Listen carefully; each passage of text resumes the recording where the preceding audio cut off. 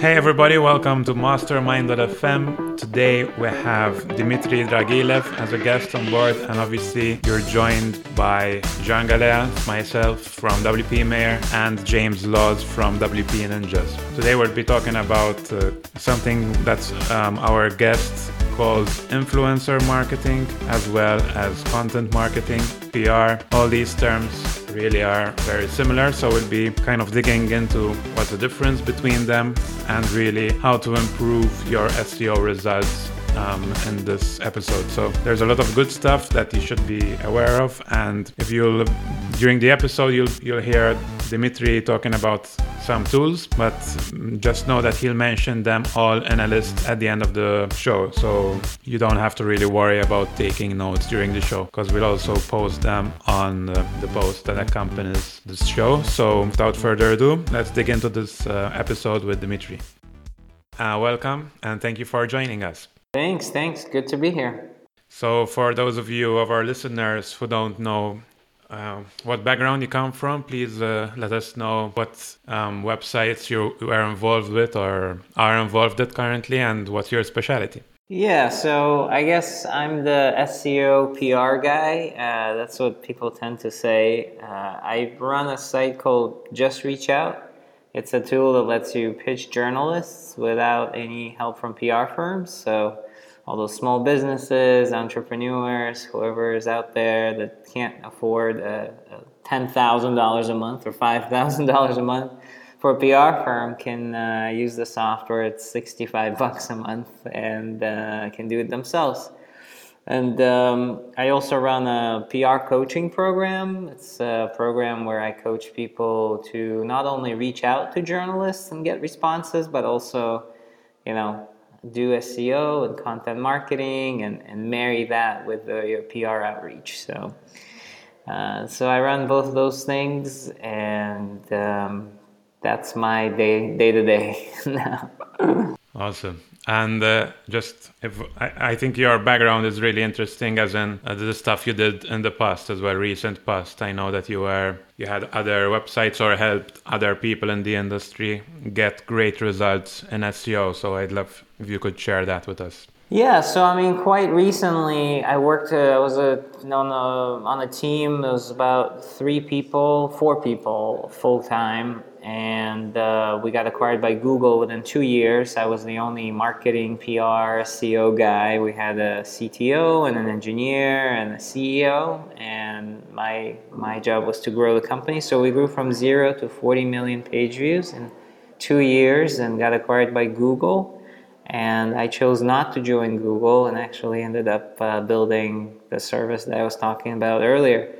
And so that was through SEO, PR kind of tactics, I guess. And last 10 years or so, I've been doing SEO and PR for many different companies. But before that, I was a software engineer. And so that was probably one of the biggest successes, I've dealt with. I've published over 1,300 articles at this point, whether through the help of ghostwriters and other writers I've employed, and I continue to publish a lot and write a lot for different publications. All right, very interesting. So right away I've got a few questions based on that. First of all, a lot of our audience is composed of WordPress, business owners, developers, bloggers, and that kind of thing. And I guess in our space, PR is not something that we talk about a lot. I don't know if James has any feedback on that, but as far as I know, we don't talk about PR. We talk about a lot about SEO and stuff like that, but PR, I think it's reserved for something more in the startup space. And perhaps we're wrong to think about it like that. So I was wondering whether you have any thoughts on that. Yeah, PR is something that has changed a lot, and the way I approach PR is very blogger driven, SEO driven. So when I think of PR, I think about backlinks to a piece of content that's going to rank really high, that's going to bring me a lot of new readers and email subscribers. I don't think of PR in the sense that I'm launching a cool app and I need tons of people to download it. That's such a shallow way for me to approach PR, or anybody really to think holistically about PR outreach, because when you're doing PR outreach, essentially you're building relationships with other bloggers or journalists or influencers who will promote your brand, your website. And when you're pitching news, it's such a short game. Your news came and went, and nothing, you've got nothing to pitch in a month's worth of time. And while you can get some publicity of your launch or your news about merger or acquisition or funding, it's not a sustainable strategy. And so my approach to PR is mainly content driven. And so, for example, I want to rank number one for sales management. I do whatever I need to do to do my PR outreach. It could be, say, I call it influencer outreach, blogger outreach. It's any outreach to get somebody else to mention what you're working on, what you're doing, and to give you credibility in Google's eyes. And so my PR outreach is a little focused on just where like SEO and PR kind of meet each other. It used to be different, but now in the way I do things is this way. This is how I think about it. So it sounds to me like, in a lot of ways anyway, that really we're using, I don't want to oversimplify to this level, but SEO and PR, we're kind of using them in a lot of ways in a synonymous term in some way, because even backlinks is this idea of an SEO strategy, right? The more reputable the content that links to you and that is related to your content obviously adds value to your site in the eyes of search engines and the like. And something that you said was interesting too is really about influencers, right? I can't remember where I heard this last, but this idea that I don't need to reach I don't have to reach my market. I just have to reach the top 5 influencers of my market. Because if the top 5 influencers of my market are writing about me and talking about me and are promoting me, they will hear the message, right? That message will get out, and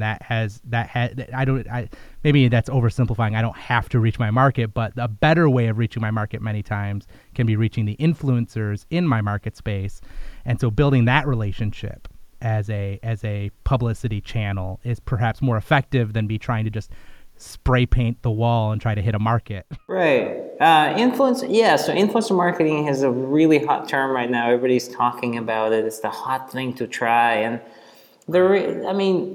it's a new term. I think it's been around for as long as the internet really has been around, because if people have an audience, other people would hunt after these people and pay them money or figure out some kind of partnership to get at that audience. And so what I typically think about is how can I provide value to those people? Not necessarily pay money, but provide value. Because there's so many websites out there that match influencers with people who are trying to promote something. And so I want to get out of that loop of exchanging money and actually provide value to those influencers. And in my mind, an influencer is not somebody like Kevin Rose or Tim Ferriss. They are certainly influencers, but my definition is much broader. It could be, a reporter or journalist like Walt Mossberg, who's like a really old-time technology reporter for Wall Street Journal, circa 1993. He was reporting, and now he runs. Kara Swisher and him run this thing called, it used to be All Things D, now it's Recode. But it could be somebody like that. It could be an investor, like any of the VCs, like Fred Wilson of Union Square Ventures in New York City. He's got a great blog a lot of startup entrepreneurs follow. That's an influencer in my definition. And these people can promote your brand in many different ways. They can mention it on their blog. They can share it on social. They might even mention it in a casual conversation,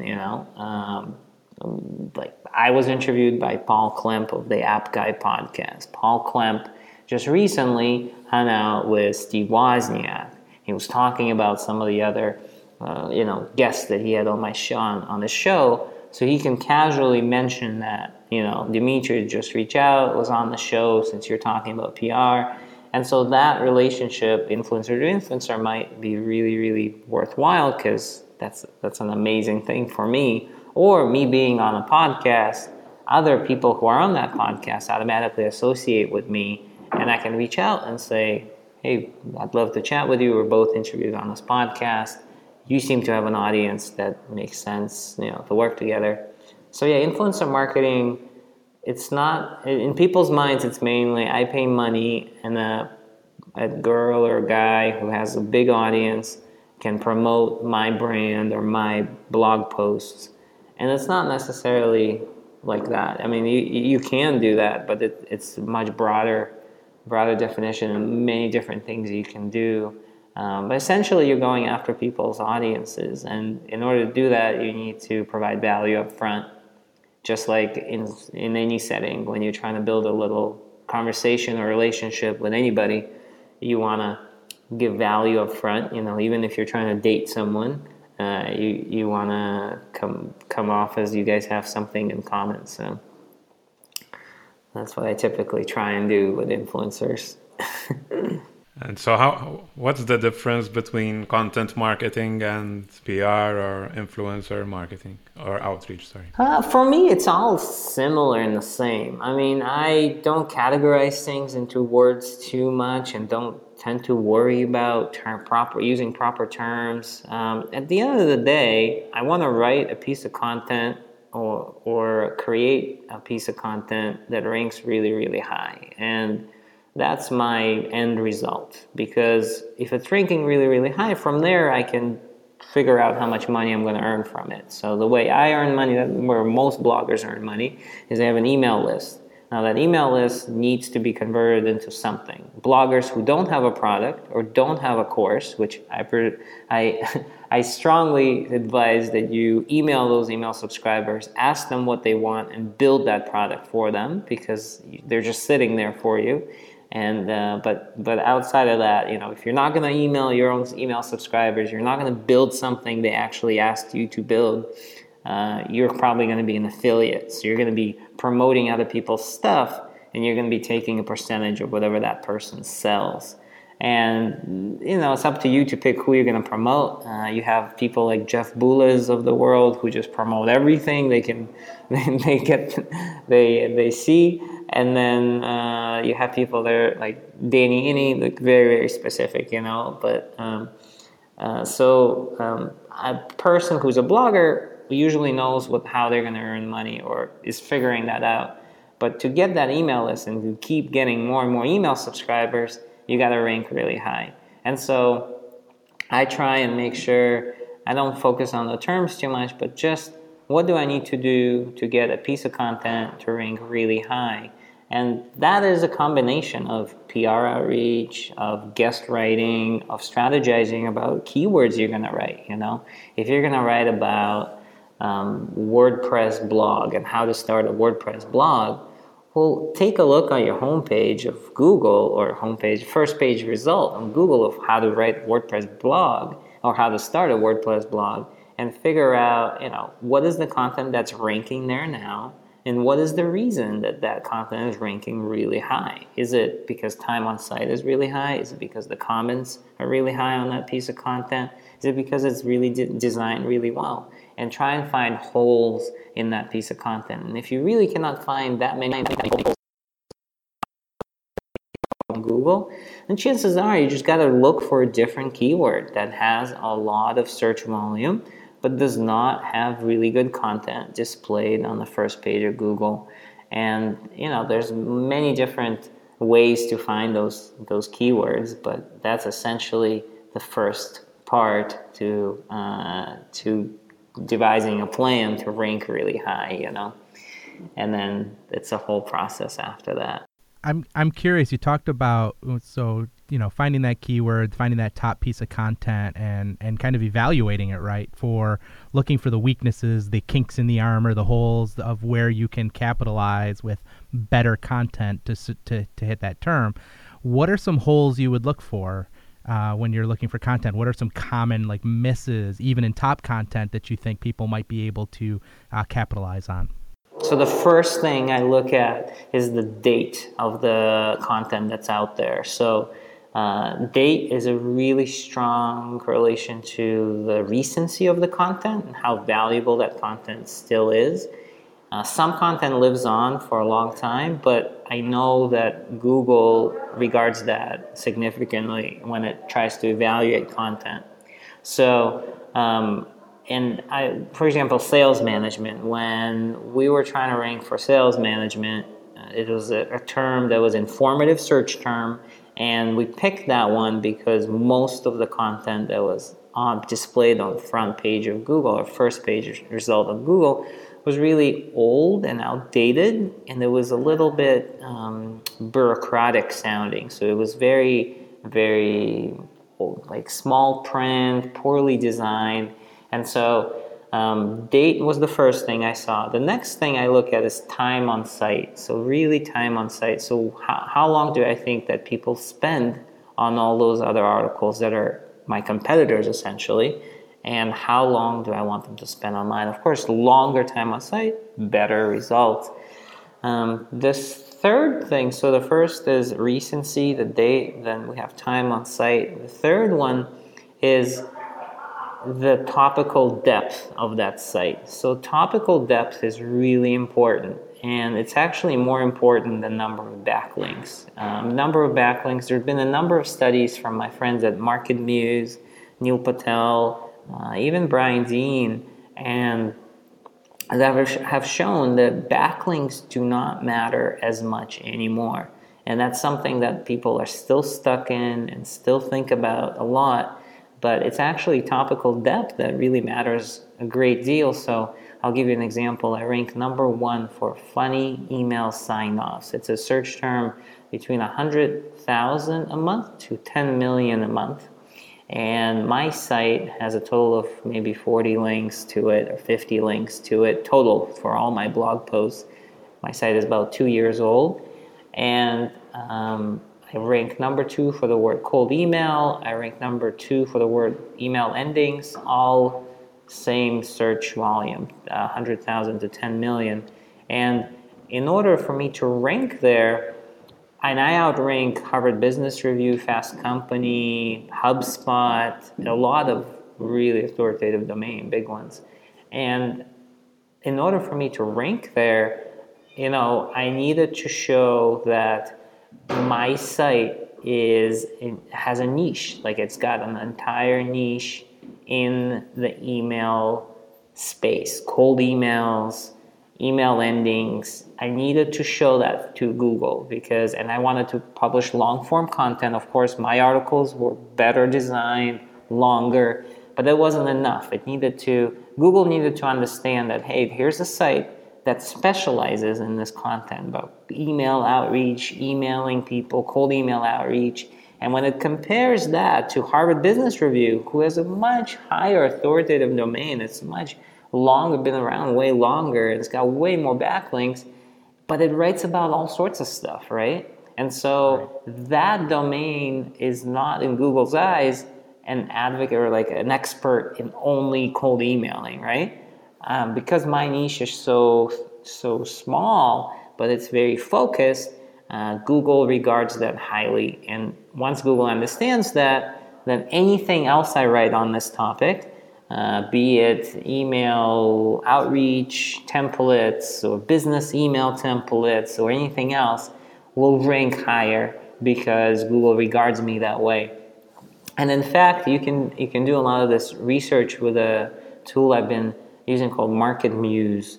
And what these guys done, they basically reverse engineered Google Hummingbird to tell you and make suggestions for you on which topics you should be writing for, what do you have holes for in your articles, to make Google realize that you are a niche in this space. So for me, I had to write about PR outreach or PR tools or PR outreach process or email templates. I needed to include all these different terms in my blog in order for Google to realize that, hey, this blog is really like the authoritative domain in this space only, like email outreach space.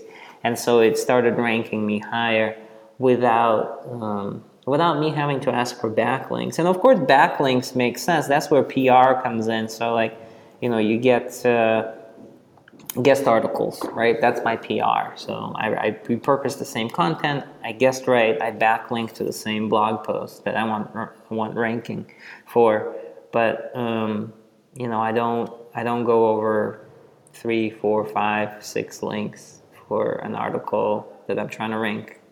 It's just not needed anymore. It's more about topical depth, I think. But when you talk about topical depth too, you're really talking about the topical depth of the domain, right? The entire site, because what it sounds to me, right, is if you're looking to rank for a particular term and you go to that first website on the link, and they may even have a killer article on that particular topic, but if their depth is out of their wheelhouse, right, out of the topical depth that they have, you could target those exact same terms. And if that is your topical depth, right, if Google already knows that, you could almost instantly take that top position just because you already have that depth involved in your whole website, your whole domain. Yeah. Exactly. Okay. Yeah. If somebody tries to write about cold emails, and it would be Forbes, they might jump in near me, but if I write about cold emails and I write another article, or I add stuff to the same article, and that's something that I do a lot, is I actually, I publish maybe one article every 2 months, but every week I improve the same article over and over and over again. So if I start seeing somebody come into my spot on Google for cold email, what I do is I start improving the existing article I have, and I let Google know that I've updated it, because the time slug changes every time. So the time of the published date, it does what Brian Dean suggests to do, is it says last updated, and it says the date, so it always looks at the very last time I updated the article. But yeah, essentially, it'll be harder for somebody to come in because they haven't established that topical depth to the level that I have. But I need to preserve it, so I need to keep adding new words that I identify that are related to email outreach, PR outreach, that have not been covered yet. And so it's an ongoing process, I'd say. Yeah. But yeah, it's pretty powerful in a way. And there's so many studies now that say quantity of links, it really is not important anymore. In terms of content, nowadays people are doing all sorts of stuff with videos, and a video SEO is a little different than the content. And so, what I was going to ask earlier related to this was that at WPMAR we blog about all things WordPress. So that's the generic type of website which has many topics. And we've seen precisely this effect on our website when somebody came in with a completely new website writing about a specific topic, and within a few months outranked us in topics that we'd been ranking number 1, 2, and 3 for years. And so I was wondering what your advice would be for us as a generic website to be able to retain those top positions or regain them back.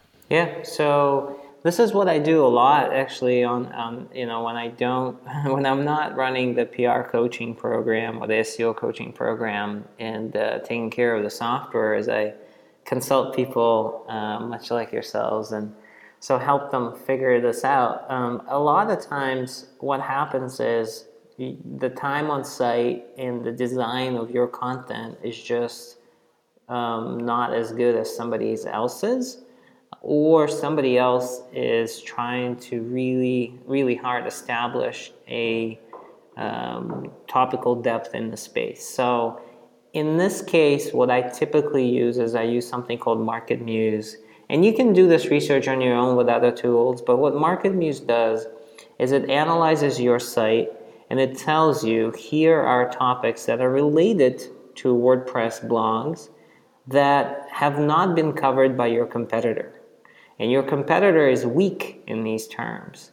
So for me, for example, it was email endings and business email templates and PR outreach process and what is a PR tool? And these types of topics, my competitors who are inching in on me to overtake my spots or overtook them at some point, they were weak at these terms, because what the tool does is just crawls and it tries to create different permutations and synonyms of similar words that you write about, and it tries to see how well are competitors covering those topics.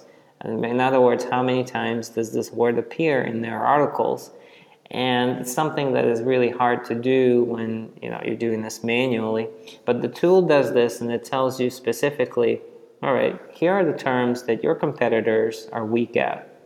They're outranking you, but if you write about them, chances are you will be seen much stronger. Now you got to write something 3,000-4,000 word article that's very, digs deep into this, because you're trying to outrank them, but that is basically filling the holes in Google's eyes to make you the authoritative sort of expert in the field that has all the different key terms covered in this domain of expertise, so that it's no question to Google who is the most authoritative source. You can do this without kind of using these tools and messing around, just by taking a quick look at their site and just trying to understand kind of what is their domain of expertise and how does that compare to yours, and how would Google kind of look at the two. So if there was a panel of judges and everybody sat down and it was just like, according to these 10 people, they're going to decide who's the biggest expert in this field, and they would look on the entire blog, yours compared to them, what is it that's missing from yours that they might have in terms of the content, and you can kind of start to see what they don't have and what you might want to kind of improve upon.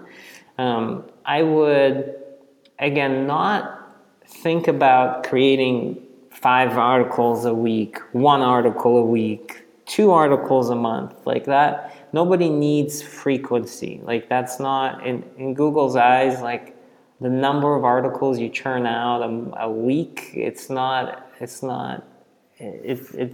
quality that Google is looking for. I understand that you need to have a beat, and you can do that different ways in the show that you're alive to your readers by sending other stuff or doing roundups of other content. You can and you can update time on each blog post on your own. But what I would do is improve existing articles and create really, really highly quality articles based on those holes that you find that your competitors are not covering. Yeah, very, very interesting. And so the way I understand it is, let's say we're targeting WordPress hosting as our niche, and there's a website that's launched. It's wordpresshosting.com, and this guy is just writing about WordPress hosting specifically, churning out good article after good article, and he's taken away the top spot from us as a generic WordPress website blog. So the way as I understand it, it's not the case that since he's got the domain and specificity that we're totally out of the game. We can recover by building all that content based on WordPress hosting and have several articles, and maybe have the design point to a guide with several articles or steps to follow in selecting a host. And it doesn't mean that we just have to launch a new site specifically on WordPress hosting. No, actually, time is a great factor. So you want the site to be around longer, and that looks better in Google's eyes. But yeah, essentially, I mean, if somebody's starting to outrank you, so what's happening is Google sees somebody putting out amazing content that is very up to date, and it just looks spectacular to Google. And like I was saying earlier, that person doesn't have as many backlinks as you, but Google is starting to perceive that other site is actually a topical depth better than what you have. Even though you've been around longer, you might have written way more articles on this topic. This guy goes in deep, so niche on that one topic that Google thinks, you know what? This guy is probably a better site than these guys because he's writing amazing content. And he might have 3 articles only. It doesn't matter.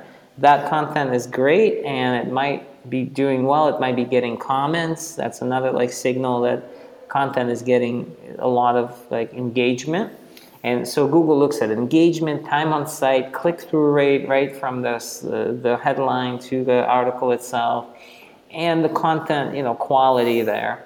And so what you're trying to do is say, okay, well, this guy's trying to become niche in this one space. How can we become less of a generalist in this and more of a niche in this one space? So let's look at all the articles that we've written on this topic. Let's update them with all this other information, add stuff to them to make them stronger, right? And so that's how an article becomes stronger and stronger and stronger. It's a little hard for Google to look at one article and second and third and fourth and fifth and really piece them all together and say this is a great piece of content together. So if it looks at one article and it rescans it time after time and it sees more stuff added to it, it sees time on site increase, it's a little easier for Google to understand that this piece of content is improving or is better than something else that's trying to rank. At least from what I've seen, for cold email, that term cold email, I was on like page 15 and 10 and 5, and people overtook it for a long time from me.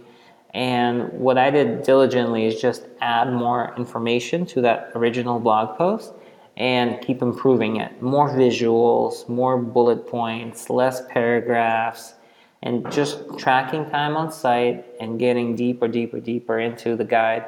I introduced, at some point I had just scrollable legend so that people can click on and hyperlink down to an anchor to specific sections of the guide to the article, so it's more easier to consume the information.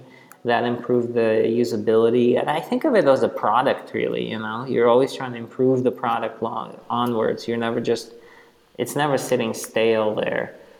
And that's why Brian Dean has, 40 articles on his website or something, 45 or so, but he's Brian Dean, and he doesn't have to write so many articles. The majority of his time he spends improving the existing articles, and that's what I learned from him, and he was a customer of ours, and I helped him out with it too. So awesome.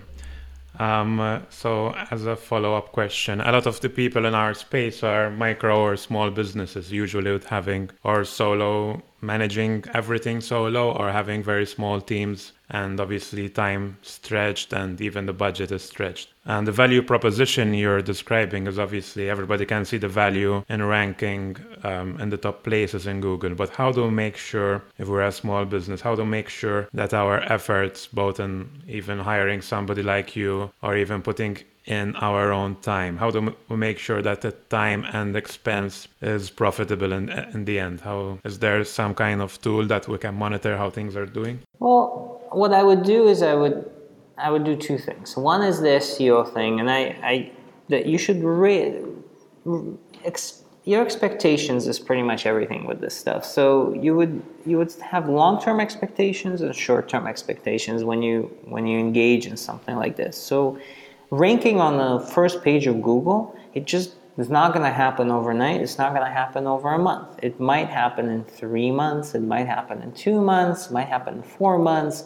But you just don't go to the first page of Google usually and stay there within like a week or two. It just doesn't usually happen, especially if you're a small business. So you have to assume that you're going to be paying 3-4 months some kind of retainer to a consultant to do this, or hiring somebody for that long to do this work, or doing it yourself for that long. And it's an investment, and it's very unclear as a small business owner. Okay, I'm ranking number 1 on this page. It gets 10 million searches. How much traffic will I get, and then how much of it will actually convert? So you can do some estimates. What you can do, a lot of times what I do is I try and email people. If I see somebody who's actually like me, who's ranking there, I'll email them and say, listen, I'm a small business. I'm just starting with SEO. I don't know anything about it, but I see that you're ranking really high. And I was just wondering, what the process you went through was, and if you could share, if I was going to get even close on similar terms, what would the traffic look like and the conversion from it? just reaching out to other small businesses who are already ranking for something. But in general sense, you're ranking really high will be great, and you will probably get a lot of customers every day from it. But it might take you half a year. And so you need something short-term to supplement that strategy. Your short-term thing should be something like answering questions on Quora, or answering questions on Reddit, or doing something where you're answering opportunities from journalists themselves. So believe it or not, every day thousands of journalists submit queries and say, hey, I'm writing an article about WordPress bloggers and how WordPress have dominated the industry in the blogging space. It's for entrepreneur. I have a deadline on Friday this week. I'd love to chat with somebody who is an experienced blogger and ask them a few questions. And you can respond to these, and they come out every day. And so we aggregate that kind of stuff, but there's other services like helpareporter.com, which aggregate, they're free, and you can kind of look through those and respond to them. And even if you don't have a product, you don't have a full blog site, you don't have anything built yet, this will get you to practice this kind of stuff and get you a little bit of exposure. If you respond to somebody and they talk to you, you have a connection, then you can come back to them when you're ready to launch something. And so same with Quora. Quora is a great example. We had a student of mine. The guy's never done PR. He's from Germany. His English is not his first language at all. He started a blog, and he had a piece of software he created. Never had a user. Was just really struggling. And he signed up for the course. We talked, and I said, listen, the best thing you can do right now, if you really want a little bit of exposure, is just answer a few questions on Quora in your expertise. And the only thing he knew about is how to stay productive, because that's his software, that's his blog on productivity. And so he answered a Quora question, which he caught at the time that it was starting to trend. And he gave the best answer. And Quora answers are kind of like SEO, right? So if you have the best content in terms of an answer, it'll get upvoted to the top. And if it's a very popular question thread, well, guess what? It might get included in a digest or an email, and that's what happened. This question that he answered got included in the daily or weekly email that Quora does to 68 million people. And within 24 hours, he had over 1 million views of his answer alone on that thread. And he got over 600 customers that signed up for his software and lots of email subscribers. And so it's like a low-hanging fruits, I call them. Answer some Quora questions, answer some of these press opportunities that reporters are seeking for every day. And then in the long term, work on your SEO rankings and writing content and trying to rank high for those. But just know that that'll take a little bit of time. It won't be, it'll take a little effort and time and money to get there.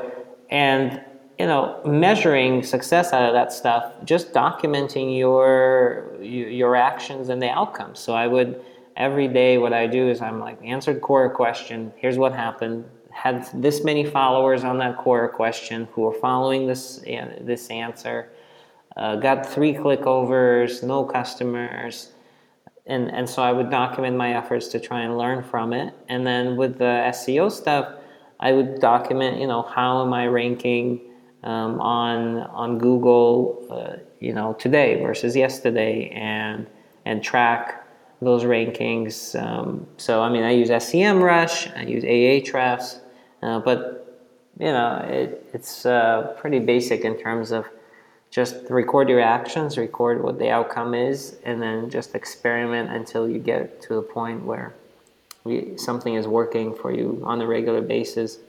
All right. That sounds very doable. So for somebody like me who has limited resources, I can definitely see that as being a doable thing.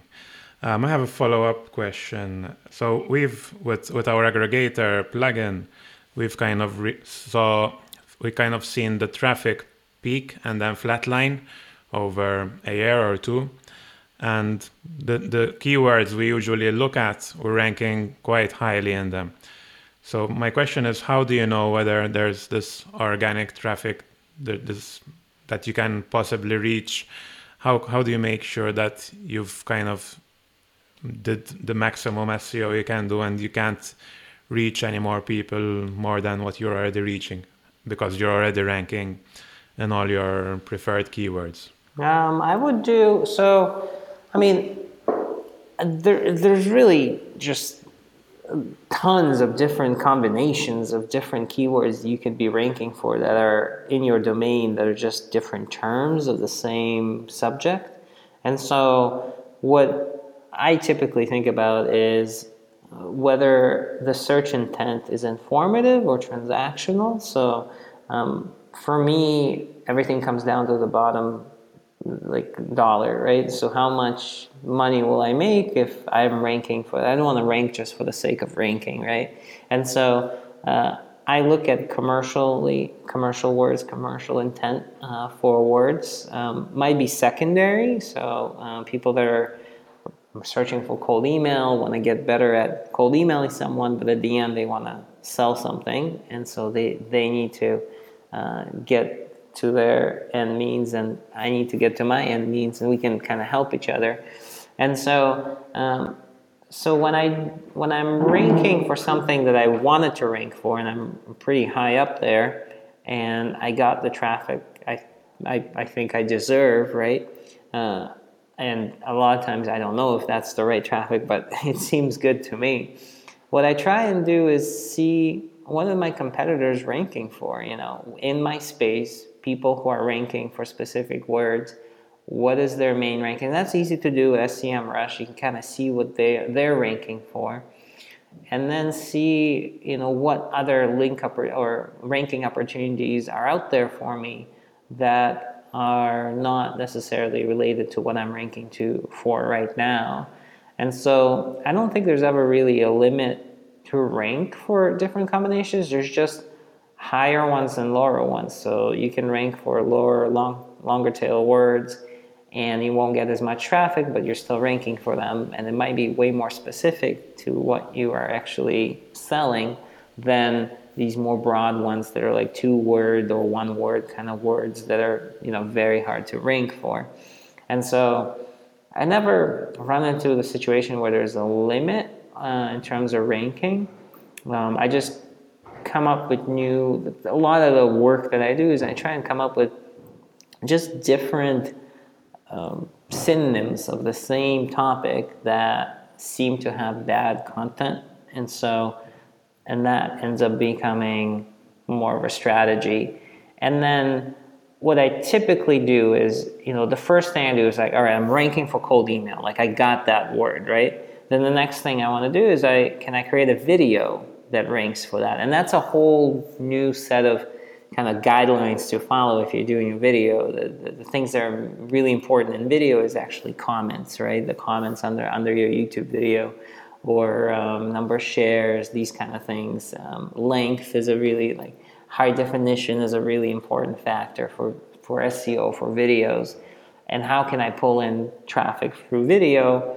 And then, podcast would be the other medium. So try and hit different mediums to convey that same message so that you become sort of like the authority in WordPress hosting, in not only on informational search or commercial intent search on Google, but you're an expert on YouTube as well, youtube.com, and then you're an expert, I don't know, on Quora as well, and on some of these other sites where they're not necessarily, YouTube is probably as big as Google, but some of these others are not, but you're still coming up number one across all of them, because you essentially already have the content, right? You just got to repurpose it. You got to repurpose it so that you're ranking on YouTube or on the podcast or on App Store on the podcast. I have an interview with Founder Magazine at 5 p.m. today, and they did a fantastic job at ranking their podcast on App Store. They basically used the name of the guest that they had, and they did it really nicely where they would put like Tim Ferriss, and then they would put all the different things after his. It was mainly all about him, and then at the very end it's something like Founder Magazine or something like that. And so they did those very early on, but they kind of grabbed a lot of attention on the App Store, and that was their primary means of gaining traction is just podcast alone. You know, they're not very savvy on the web in terms of their articles. And I was just talking to them yesterday saying, you guys got to step up your game on the web, you know, because you guys are doing fantastic on the App Store, but the web, you guys really suck, you know. And so it's kind of like a balance between all the different mediums.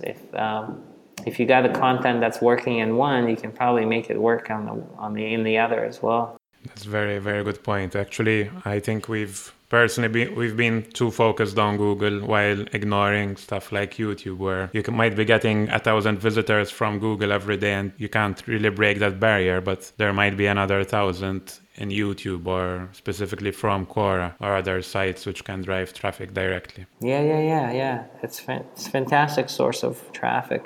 Awesome. So, James, I don't know if you have any questions. My last question, if you want, you can end with it, or maybe there's some other question from James. Is you've been mentioning a number of tools that we could use. I was wondering whether you could just briefly mention the most popular or most common tools that you use and what you use them for in a nutshell. Yeah, sure. So, I mean, everybody knows SEMrush. I just keep getting more and more value out of that tool. I mean, I use it for keyword research, specifically finding keyword opportunities that other competitors are ranking for and that I can potentially rank for. That's my main use case for that tool. I can look at, you know, all sorts of backlink profiles, and even, you know, it even gives me something like estimated traffic. You know, if I was going to rank for this position or this keyword, how much traffic would I get, and also, you know, how much money would I have to spend on AdWords to get that traffic. And so SEMrush has been really good to me. I've recently started using Ahrefs. Ahrefs is a pretty well-known tool. They became my customer, and I consulted them for a little bit on their own blogging strategy there. But they have a keyword tool that they just came out with, which is a pretty decent tool that, you know, it's similar to kwfinder.com, which is KW Finder. It's Keyword Finder, which is another keyword tool, and, you know, there's so many of these out there now. And I typically stick with SEMrush. I do delve into the keyword tools like Ahrefs and the KW Finder. The other thing is MarketMuse. That's the one that I mentioned, and it's not a cheap tool. And there's, to be frank, you know, there's the consultants there that kind of service the tool. You kind of need their service. I mean, I think it's not going to be a couple $100 a month. It's going to be like thousands of dollars a month. And so, but the value prop there, because they have to help you interpret these results and make sense of them and make decisions on them. And that's why it's $1,000 a month or $500 a month. I forget. I think I had like a promotional rate with them. But the founder is actually a good friend of mine, Aki. But MarketMuse, you know, they do a much deeper dive into the data. So, no, you know, with SEMrush, I can sit there and search around and just get some ideas and see what my, you know, competitors are ranking for, and maybe I can do this one here, and this is how much traffic I might get. With MarketMuse, it tells me straight up, like, Dimitri, you got holes. Like, here's 5 topics you have holes for in your blog. You write about these 5 topics, you will outrank these people right here. And so it's a much more sophisticated algorithm, I guess very directed, but interpreting those results, you know, they just launched very early, I think late last year, a public-facing sort of solution. And I know like Rand Fishkin has been involved with them for a long time, and I know they've been coding the algorithm for like 7 years, so they haven't even like done anything. So, or something crazy like 6 years or 7 years. I'm like, God, like the internet has like internet most of my internet career. I don't know. I've been doing this for like 10 years really heavily. So like they've been coding up for a long time. And so they have a pretty sophisticated algorithm. So I'm trying to get more and more into it right now because I saw the value so far. And so I want to get more, but it's very expensive. So most people might kind of shy away from it and can't afford it. So I would SEMrush, Ahrefs, those are like the tools I play around with. And what do you use for monitoring rankings? So my rankings, like SEMrush is pretty good. I typically have been doing it on my own because I like to see the search results and just to see what is happening. And if I use a tool, it's a little hard to figure out where the search results are positioned. Like if I do search results, they're different on different devices at different time. They're different in different locations at different time. And so if I Google it myself, logged out in incognito or on a different machine than mine, just to see, it just gives me an idea of, I kind of almost learn what my competitors are. Like every day, if I Google it, I know what the first 10 search results are for that term. You do it for like 3 months, 2 months. You kind of like are on first term basis with those search results. You know them really well. And so lately I've been doing that and not using the tools because I want to learn. Like I'm kind of want to live inside those search results, and I'm like, I need to see them every day to just know what is it that they're doing. Are they adding anything to them? I'm like, oh, look, a time changed on one of those search results and it jumped up one spot. I'm like, I wonder. Or look, one of them changed their title a little bit. And so it helps me to just Google it and document in a Google Sheet. So I've been doing that lately. And I guess like even the descriptions, like to see which one makes you want to click through, that's different. So you can have a lower ranking, but have a more catchy description or title, as you said. Yeah, a lot of times. I mean, Google will correct that if it's really out of place. But I remember Brian Dean did this, or no, that was Rand Fishkin, I think. They did this experiment. Yeah, Rand Fishkin maybe. I think it was how to get high, and it was how to get high rankings, right? But somehow the title got cut off. And it was just how to get high. And Google started ranking it for how to get high. And all these weed and like crazy like pot smokers would find that article and would be like, oh, this is awesome, click over to it. And it'd be like about rankings or like leave. And so Google immediately found that like time on site was just so low for that click through. So they immediately shut it down to page 20 of how to get high and started fronting it up more in context with SEO stuff. And that was a good kind of case study that, like click-through rate does have an impact, but time on site, balances things out. So you want that time on site to be long.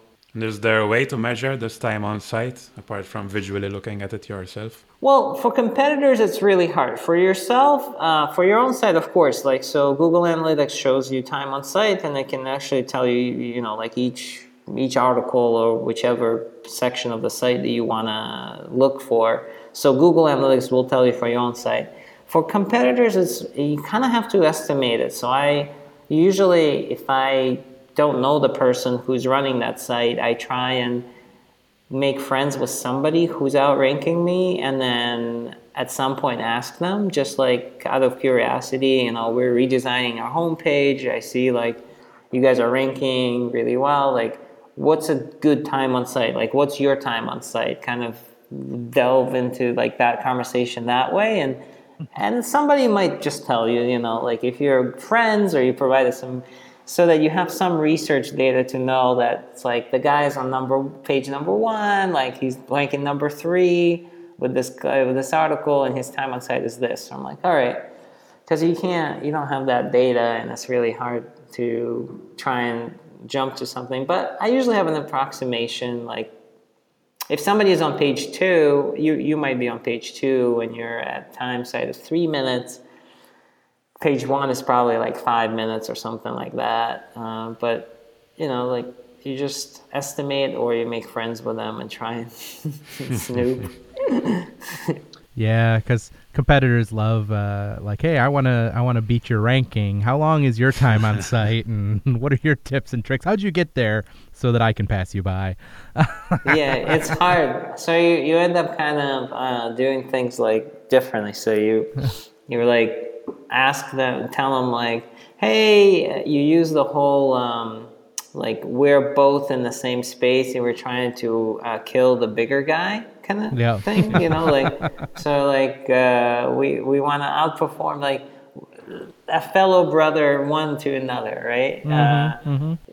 I'd love to help you, you help me, I'd love your article, we'd love to include you more in there. Can we interview you? Can I interview you and feature you on my site? And then like these touch points lead you to the relationship development. That's what a lot of like the PR stuff that I teach, like how to develop a relationship with somebody, and then like ask them. So once you have some common ground with that person, once you like, I have this guy Greg that I'm talking to today at 4. He runs Muckrack. Muckrack is a competitor. Just Reach Out. And so we developed a relationship over this common ground of, we both want to like kill, these huge Cisions or like these huge mega behemoths of like PR space and that charge thousands of dollars a month, or PR firms. And then, like there's like friendly rivalry between us, but we talk and we help each other out. And so today I'm talking to him and I'm asking him, I'm having this problem with churn rate, how did you solve it? And I don't know, he's probably going to tell me some things that I might be able to use. I don't know, but that kind of stuff usually helps. And then if he has any problems with something, he can ask me. I don't know. I had a page up that said alternatives to Muckrack. Actually, alternatives to is a big thing people forget about. So you put up a page, alternatives to specific brand, and it's actually pretty powerful to outrank someone. And so we were like outranking Muckrack pricing with that page, alternative to Muckrack, which was crazy. It was his native term, Muckrack pricing. In fact, Google ended up putting like an info box around that term, around our page. It was just really horrible. And like he called me, he's like, dude, we both live in New York, like we're kind of fighting around the same people. Could you stop? It's just not cool. Yeah, can you just stop? Like can you just take it off? Like I know that we kind of are not good at SEO, but like people are looking for Muckrack pricing. They're ranting on your page. It's talking about us in a bad way. Like just like take it down because we're friends and we're both in the startup space trying to fight the same problem. And I'm like, all right, no problem. Like, I'm not going to be like, no, But, yeah, so there's something to say, like, for friendly rivalry and then, like, if you put things in perspective, like, it's not really going to kill them if they tell you how long this time on site is. And you can make it seem like you interviewed them. They're the expert. You just want to ask them, like, what a typical good site should have, So, I don't know. Oh, it's a good technique. I'm going to try it out and let you know how it goes. Yeah, let me know. As you do the outreach, too. It's all about... Outreach is a whole beast of its own. But, yeah, there's a lot of tips and tricks you follow to try to get responses and stuff.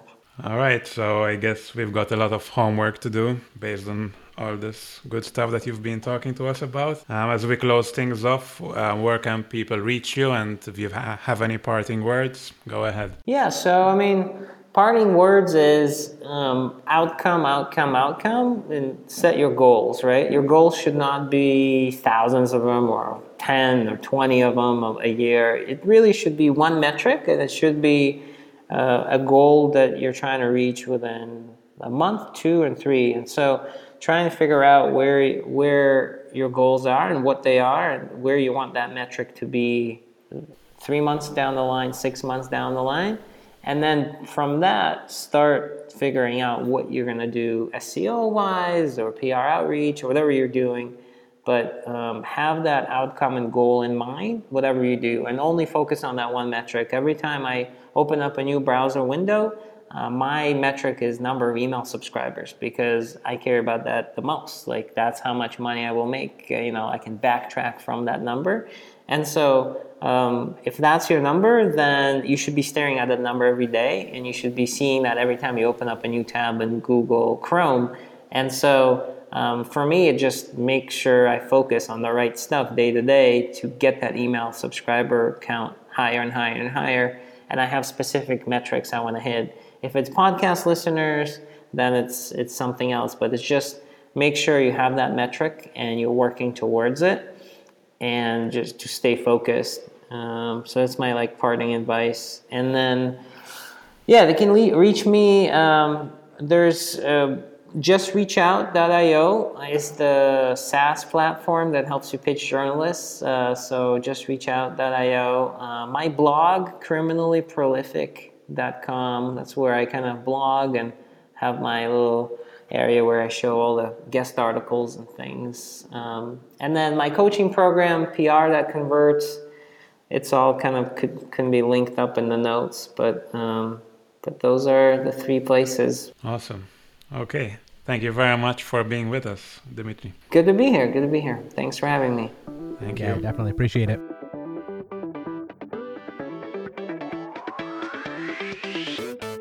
Well, thank you so much for listening to another episode of Mastermind.fm. It was a great episode with Dimitri talking a lot about PR, SEO, influencer, kind of engaging influencers to market your product, what to look for to rank higher for your content. Really awesome. Probably one of my favorite takeaways, John, was the really finding holes in the content when you're searching. So as you're searching for, keywords that you're trying to rank for, and you're right, and you're an influencer, or that you have what he called topical depth of a particular topic, you can look at the rankings, look at the top rankings, see what's making them rank high, right? Like, see how they got there, but look for the holes that you might be able to. So I just wrote a few of these down, right? Date, make sure that if their content is old, that's an opportunity for you to write fresh, new, relevant content. The time on the site, so some of that is kind of some gut check work, right? Like, how long are people probably spending on this page? I think some of that you can tell by looking at the page itself, just by getting a feel for the content on its own. That idea of topical depth, if the site ranking that's not their core competency of topic, and it is yours, you have an opportunity there. And of course, engagement, right? So if people are engaging with that content, or if you think you can get better engagement with your own content, writing about the same topic, targeting those same keywords. Probably one of my favorite takeaways. Jean, did you have maybe a favorite thing? I know you kind of walk away from a lot of these episodes with a list of things that you want to implement into your own business. So I was wondering if you had a particular takeaway that stood out. Yeah, I mean, what I liked about what he was saying was that there's also the human element of reaching out to people and building the connection. Even when he was talking about asking them about the time on site that they are having, or other relevant things that can improve your business as well. So it's obviously building these relationships work possibly better than any automated tool can help you build your positioning. And that was one of the key takeaways for me, as in that it was something new that I've heard from the SEO space. And also the date that you mentioned, I would just have our users check online. You'll find lots of articles on how to change the date, because it's not so simple for right. Google to actually update the date on their site. It's one thing updating your date on your WordPress blog, and it's another thing for Google to pick it up and actually show the updated date. But there are lots of articles about this topic, so if you're going to do that, just have a look online and see what the articles say. You're looking to push to Google the modified date, right? The date that the article was modified. So that may help you in your Google searching term. How do you make sure Google picks up the modified date of your blog post? And you'll probably find a wealth of information on that. Yeah, and obviously the tools that Dimitri mentioned, all good stuff. That there were a few of them, like MarketMuse, which I wasn't familiar with, so I'm definitely gonna be checking those out. And yeah, I think those were the biggest takeaways for me. Awesome. Well, thanks again for listening. We hope you enjoyed what was I think a content-rich episode of Mastermind.fm. And as always, if you enjoy Mastermind.fm, we want to encourage you to head on over to iTunes, leave us a review, let us know what you're thinking. If you have a question about something that we've covered or a topic you would like us to cover, just head on over to mastermind.fm and send us an email. We'd love to hear from you. You can always email us directly at podcast@mastermind.fm as well. And you can always find us on Twitter at mastermindfm without the dot. And you can communicate with us there. We're always posting out the latest episodes and previous episodes, keeping you up to date with what's going on, and we'd love to communicate with you. Jean, how can they get in touch with you if they would like to do so? Yeah, they can tweet to me on Twitter @JeanGalea, or also check out my blog, which is updated quite regularly now. I'm trying to make an effort to post more and more this year, so feel free to reach out at any of those avenues. And James? You can contact me on Twitter at James Laws. You could go to my website, but I don't even have a contact form and I don't update it at all, so that would be a waste of time. So just contact me on Twitter at James Laws. Thank you so much for listening, and we hope to see you next time. Have a great week. See you.